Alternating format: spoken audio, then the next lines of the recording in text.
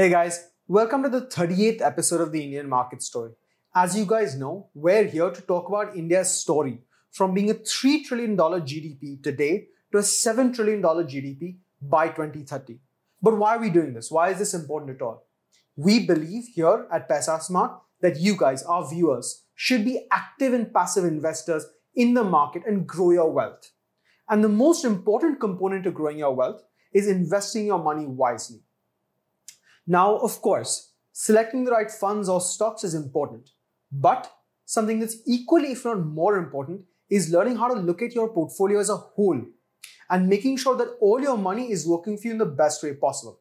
And that's why today we have for you with us a 3-part series with our returning guest, Mr. Dipan Mehta, who's going to guide you guys, our viewers, through how to manage and optimize your portfolio for the best possible returns. So, Mr. Mehta, do you want to talk us through why portfolio management is so important?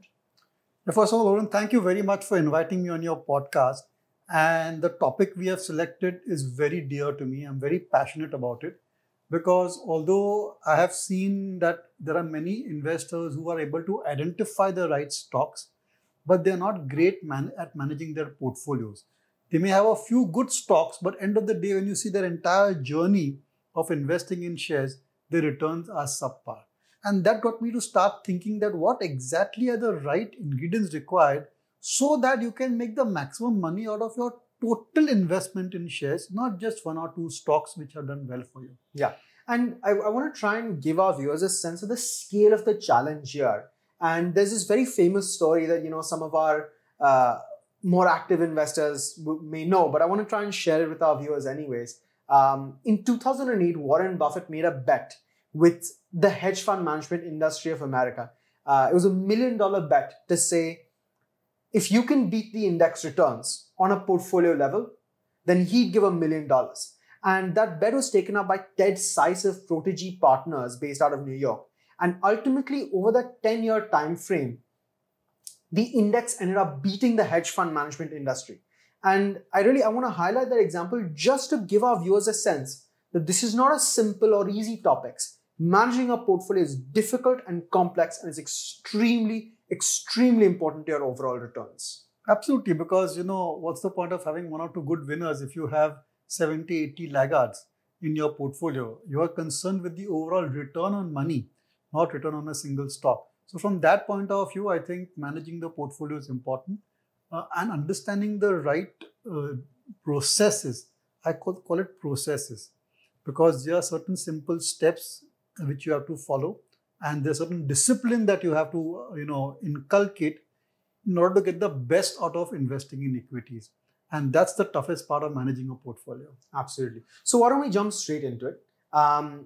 Let's start with the basis of Warren Buffett's bet, the index, right? Why should investors look at everything from the perspective of the index, and why is that important? And what can we learn from the index? Yeah, well, I think the first way to start managing your portfolio is to understand what the index is, how it is managed, and also what are the lessons we can learn from the index. So, Varun, the first index was done by Charles Dow back in 1896, and he had only 12 stocks in it. And he took the average value of those 12 stocks, and that's how the Dow Jones Index journey started back in 1896. Can you imagine? Long time ago. Over a period of time, the entire index management has been refined, has been calibrated, and has been communicated very clearly. So now indices like the Dow Jones, like the S&P, Nasdaq, in India, Nifty and Sensex, they are like the ultimate indicator of the economy. And not just the investors, but even the president of USA or the prime minister of India, I'm sure, is tracking what is happening in their respective countries' index, because that's a good clue as to what is happening at the ground level. So index is very important from that point of view. So can you tell us a little bit about the Sensex and the Nifty, maybe about what it contains, where it started, just for people like me that know very little about it? So the Sensex was launched in 1980 and the Nifty was launched in 1994, if I'm not mistaken, when the actual NSE started trading operation. And the Sensex has got 30 stocks and Nifty has got 50 stocks. And one of the most important lessons of these indices is that they have kept the stocks constant. So what's lesson number one? Keep the number of stocks in your portfolio also constant. Don't keep on adding and go to 50, 70, 80 stocks, or don't go down to 8, 10 stocks as well. So number of stocks is the first lesson that we can get from the index per se.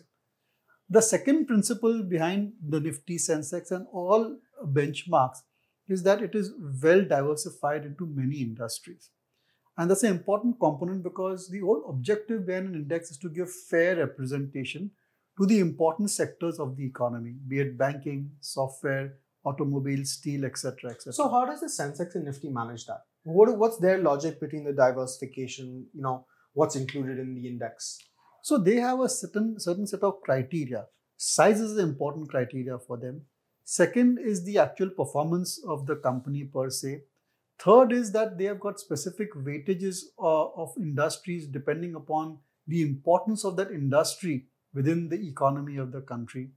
And then they have got some other criteria like trading history, how many years it has been listed. At the same time, the quality of the management also does play an important role. The free float is also an important parameter which they consider. So there are many such parameters which are considered to devise an index and to manage it. Mm-hmm. So why is it so hard then for investors to beat the index? I mean, it's just, the 30 most largest popular stocks. What's the challenge here? Yeah, well, this is on a lighter note, if I can share something, is that the index committee, they cheat. I'll tell you how. Because they will throw out stocks which are not doing well and keep on adding stocks which are doing better. They're not like us investors who are married to their stock. They work in a very scientific manner. And the minute the weightage of the company within the index starts to go below a particular level, out it goes. And that is why it is very difficult to beat the index. And investors cannot really, get that system going in their own portfolio. And that's the most important lesson of the index, that underperformers are chopped, outperforming stocks are added. That is why it makes it very difficult to beat the index. I think that's really interesting, and I think that's a great takeaway. But I want to try and shift into something slightly different. You talk about underperformers and outperformers. One thing that the Nifty and the Sensex don't have, there are significant outperformers oftentimes in the market, are mid-cap stocks. So surely by adding mid-cap stocks, investors can get an edge on the index. That's right. See, by definition and by design, Sensex and Nifty represent the top 30 stocks. Not the absolute highest number, but 30 good companies which are large cap stocks. But then you have mid-cap indices as well, and you have small cap indices as well. But look, the investor is not fixated on the size of the company. His objective is to get the maximum returns. And the highest returns historically over 50, 100 years has come from mid-cap and small-cap stocks. Obviously, because the size is small, they can grow faster. The faster you grow, the higher returns you can generate. So therefore, from an investor's perspective, it is important to have a fair proportion of small and mid-cap stocks as well, so that your overall portfolio return can beat the Sensex and Nifty or any other benchmark that you're looking at. Nowadays, we get indices which have 500 companies, like Nifty 500, which has got large cap, small cap, mid cap, all of them are interspersed in it. So from an investor's perspective, he can certainly add a few select mid cap stocks to get the alpha on his return. So I'd like to learn, from your experience here. You've been a mid cap investor for a very long time. How did you come to this learning, and how is investing in mid caps played out for you, and how has it affected your portfolio returns? So I think mid caps are really the cream which creates the outperformance. Large cap stocks are good, safe companies, and they grow at a steady pace and provide you steady returns in line with the Sensex and Nifty. But it's the mid caps which give you that additional 3-4% flip in your portfolio returns. And if you've got the right mid cap stocks in your portfolio, then that portfolio will do exceptionally well. But before we get into that, Varun, I think it's important for the viewers to know the proportion of mid-cap stocks in their portfolio as well. And that's a very important lesson, because you could get carried away and put 100% of your investment in mid-caps. But then when the economy does badly or there's a bear market, then your portfolio will unnecessarily be hugely underperforming, and you may actually have loss of capital. So balance is important, and I think we should talk about that. So why don't you, all of this is great, right? It's great to know the theory, but why don't you tell us with an example from your own investing journey? See, normally in my investing style, I don't invest more than 1% in a single stock, be it mid-cap. If it's a mid-cap stock, 1%, large-cap stock, 3%. So like I bought Bajaj Finance at around 170 rupees about 10, 12 years ago or so. And that's gone out to about 7,000 rupees just now. And it was just 1% when I bought it. But now because it has appreciated the way it has, it is like 15% of my portfolio. Same is true for Tata Elxsi as well. That's also been almost a 50 bagger for me. And I've seen many investor portfolios where 0.5%, 1% invested in a small mid-cap stock over a period of 5, 10 years grows so large that becomes a large portion of their portfolio and really is driven the returns for that particular portfolio. So my advice would be that select 4 or 5 good quality mid-cap stocks in your portfolio, invest 1% in them, and have a limit that you'll do maybe 5%, 10% of your portfolio in mid-cap stock. And I'm talking about conservative investors who are not hands-on traders. And if those stocks have really been are really good quality stocks and they have what it takes to be multi-baggers, then it's just about enough. In a few years, you will see that these mid-cap stocks have become large-cap stocks and part of the index, and they have a very large weightage in your own portfolio as well. Okay, so far we've discussed how to utilize the index and what lessons to take from the index. And we've discussed how to use mid-cap stocks and how it's benefited your portfolio. But is that all investors need to do to maintain a good quality portfolio of stocks? Well, I think one of the basic underlying principles of portfolio management is to keep a good quality in your portfolio. You could have an occasional stock, like a Suzlon, which has gone up and goes down, and it's not of great quality. But by and large, the quality of the portfolio has to be good. Like I've seen that investors who've got the bluest of blue chip stocks, like say TCS or Infosys, HDFC Bank, held over long periods of time, those quality portfolios are done so well in bear markets also that it has really created a lot of wealth for those investors and their families. So I think quality is important. And more importantly is how do you assess quality of a company? For example, when you look at HDFC Bank, the quality comes from the fact that it is part of HDFC Group, which itself had a great track record. The managers, be it Deepak Parekh or who are the Keki Mistry, they were men of impeccable integrity, very, very dynamic. Their board of directors was very well experienced and diversified, and their communication was fantastic. And this is true for Infosys, it is true for TCS, all the large companies which have created huge wealth. See, it's easy to point to quality with hindsight. Yes. And it's easy to point out quality stocks when the management is impeccable. That's not the challenge. The challenge is how do you know when you're holding on to bad quality? And I'd love to hear a story from you of how you thought you were holding on to good quality, turned out to be bad quality, and what you learned from that situation. So, well, one example that comes to mind, a sordid one, is Yes Bank. And I was like swayed by Mr. Rana Kapoor's vision of the bank. But from the market, we were always getting, from the market means their customers and their stakeholders, we were always getting signals which were not the best, which meant that they were too aggressive in their lending. They were accommodative when it came to, repayments. And they were perhaps cutting side deals as well with the people who they lent money to. But I did not pay enough attention to that because the numbers which were coming from Yes Bank quarter after quarter were phenomenal.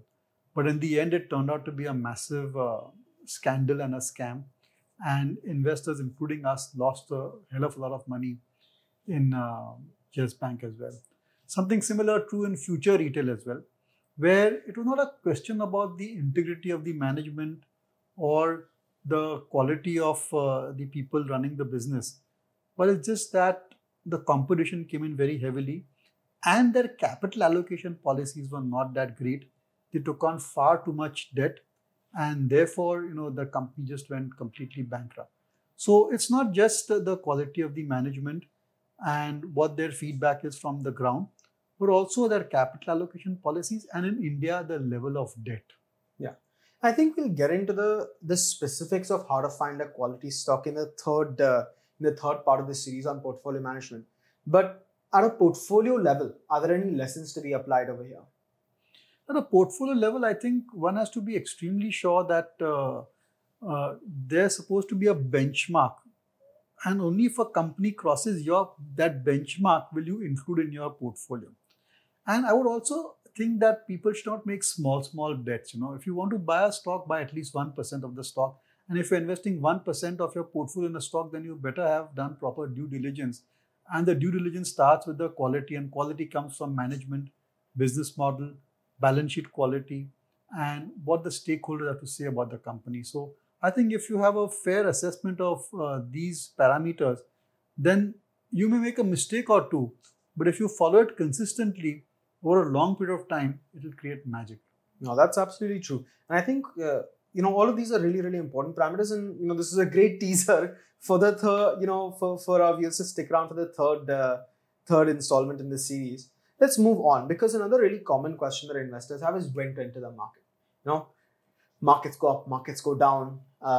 We see portfolios of investors that are sitting on it for years and years and years and they do nothing. And then we see portfolios of investors that are moving up and down every couple of months, every couple of weeks.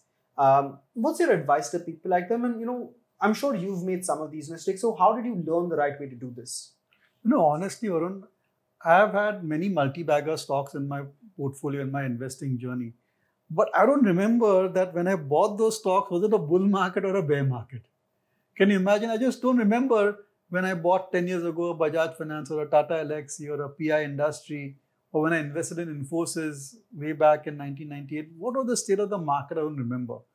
What I don't remember is that I held these stocks for 5 years, 10 years, 15 years, and they gave a great deal of returns, multi-bagger returns to me. So from that point of view, trying to time the market is fool's paradise. And when to buy, when to sell, these are very difficult questions to answer. But all I can say is that you buy when you feel that you have got an outstanding business at a reasonable valuation. And that can come in a bull market or a bear market. More likely it'll come in a bear market because valuations are cheap. Sure. But you could have good businesses which have been ignored and you can buy them in a bull market as well. So there's no simple formula as to when to buy. Mm-hmm. Secondly, I think from an investor's perspective, they buy when they have the liquidity. Yeah. So more important when to buy is how to manage the liquidity by spreading it out over a long period of time to invest in stocks or go into mutual funds. So this whole popular concept of systematic investment plan that applies not just to mutual funds, but also to equities. Because markets, movements and volatility is in nobody's hands. Yeah. And the only way to conquer that is to do it over a period of time. Yeah. And I think a really good example of something like that is at the top of this week. I think our viewers will be seeing this on the 26th of Jan. But at the top of this week on the Monday, there was an unexpected announcement and, there was a sharp market fall. Things like that can always happen. You don't want to be waiting for the perfect entry point. You want to just find the right business, build your conviction and then build your position. And one thing I might add over there is not to buy at one shot any stock. Again, if you gradually spread it over 1 month, 1 quarter, 1 year, then you have even neutralized the volatility of that stock. Yeah, no, that makes a lot of sense. But the end of all of this there's of course the logical component, right? Like learn your lessons from the index, buy the right mid caps, buy the right stocks, buy stocks and build your positions over some period of time.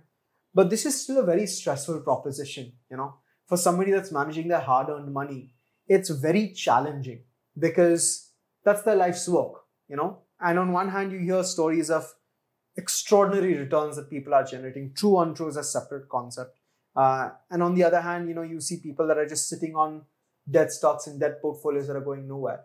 So from an emotional perspective, because you've been in the market for so long, how should investors manage their emotions and expectations, around their wealth in their portfolio?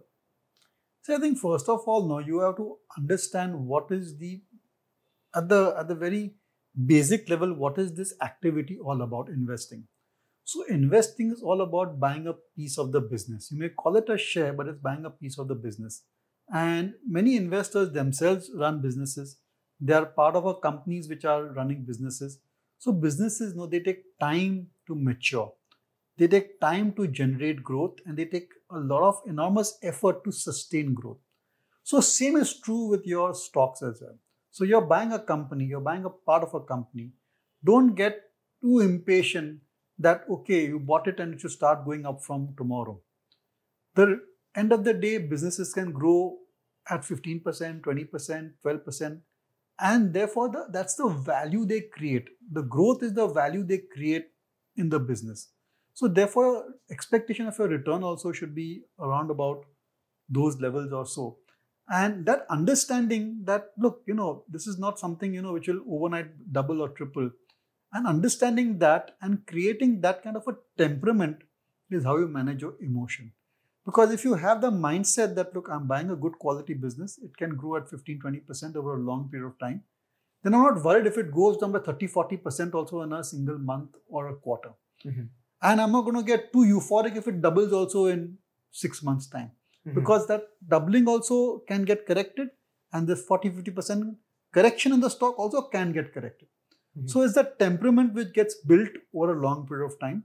And it's easier said than done, Varun. But if you experience it yourself, then that's how you build that temperament. When you've seen a good quality stock double and then go down by 40-50% and then double again. And mind you, even Infosys and HDFC Bank in their journey, when they created 100-bagger returns, there have been many instances they've gone down by 20-30% in a period of 6-7 months or even a year. So when you've seen that entire phenomena, that's how you build the conviction and the temperament. I think the most important thing is temperament and patience, that you're on a good horse. Just because it is faltering for one round, don't get off it. I want to probe on this a little bit. I'd love to understand if you've ever made that mistake of faltering on a good horse. And the flip side also. If you've ever questioned a good horse, decided to stick with it, and it's worked out for you. Yeah, well, I certainly have had a few regrets. But the most recent one is Britannia Industries, And this Britannia Industries had been a multi-bagger for me almost 30-40 times. It had gone up. And it did really well during the pandemic because people are eating biscuits, and it did exceptionally well. And therefore, those quarters of 2020, 2021 were exceptionally good. And then when it came to 21, 22, because of the base effect and overall slowdown, their growth rates started to peter out. And I sold off the stock because I thought that now growth rates are coming off. But within a year's time, again, it became a hugely outperforming FMCG company. The quality business because of its brand and its market share. So that's one regret, that you sold off a good quality stock when you made your money, you booked a profit, but it went on to do exceptionally well after that. Mm-hmm. So that's one I would say disappointment that I have seen in my career. But there have been many instances where I've held on to the stock irrespective of bad numbers also and benefited tremendously. And one company which comes to mind is PI Industries, which makes agrochemicals and contract manufacturing. They've had a few soft quarters, but the management always explained why the quarters were soft, and they managed the expectation of the investor, especially my expectation, very well. So I kept on holding on to it even during tough times. And that stock has also gone up by 50-60 times in the life cycle that I have owned. I still own that stock as a measure of disclosure. No, I think that's a really good story to highlight the importance of temperament. Is there anything else from a perspective of principles of portfolio management you'd like to share with the viewers? So I think we covered the how you can learn lessons from the index, what proportion we should get into mid-cap stocks per se, and buying. As I said, there's no real formula for buying a stock, but one of the important things is that from an investor's perspective, is that they should think of stocks as if it is for life, as if it is a part of your wealth, a family member. Like when you're buying a house, it's like a vision of 20-30 years that the house eventually will get bequeathed to the inheritors, to his offsprings. Same concept should be applied in investments as well, especially stock investments. These stocks may keep on changing in your portfolio. But your mindset has been that my family's wealth, a large portion of it will be in stocks, or it could be in mutual funds which invest in stocks. And you should have the temperament and the patience that come what may. Because see, what happens in the stock market, every day you get a price. Every day you can value your portfolio. Now there are apps which tell you every hour how your portfolio has gone up and gone down. But that's all noise. End of the day, India is a growing country and there are so many wealth creating opportunities. There are fantastic entrepreneurs and you just need to get a few of them, and that's enough for you to create a great deal of wealth in stock market. I think that's fantastic. I think hopefully our viewers, follow the principles that you've laid out for us today, and they can learn how to build a portfolio for the next few generations. There's a director's question. So your career has spanned for over 3 decades now, and there were many instances of bull market. Was there an instance for a normal new investor, they do panic selling when market is going down? Have you ever done that in your 3-decade career? Yeah, I did it in 2008 because I was leveraged. Okay. So I borrowed money to buy stocks. Okay. So therefore, when the market tanked, I still had the debt to repay. So I had to sell stocks to pay for interest and for the debt. That also happened. That's a very big lesson and after that I have never borrowed to buy stocks. Over the next couple of episodes, we're going to cover how to manage your portfolio through difficult times and what strategies to apply to portfolios that have some issues with them. And after that, finally, we're going to get into how to select the right stocks for your portfolio. And looking forward to these next few sessions with you as well. And please do stick around. Thank you for joining us. This podcast is produced by Elixir Equities Private Limited, a SEBI-registered research analyst. Registration number INA 00004787. The information provided in this podcast is for educational and informational purposes only and should not be considered as investment advice. Investment in securities market are subject to market risk. We strongly advise all investors to read all related documents carefully before investing.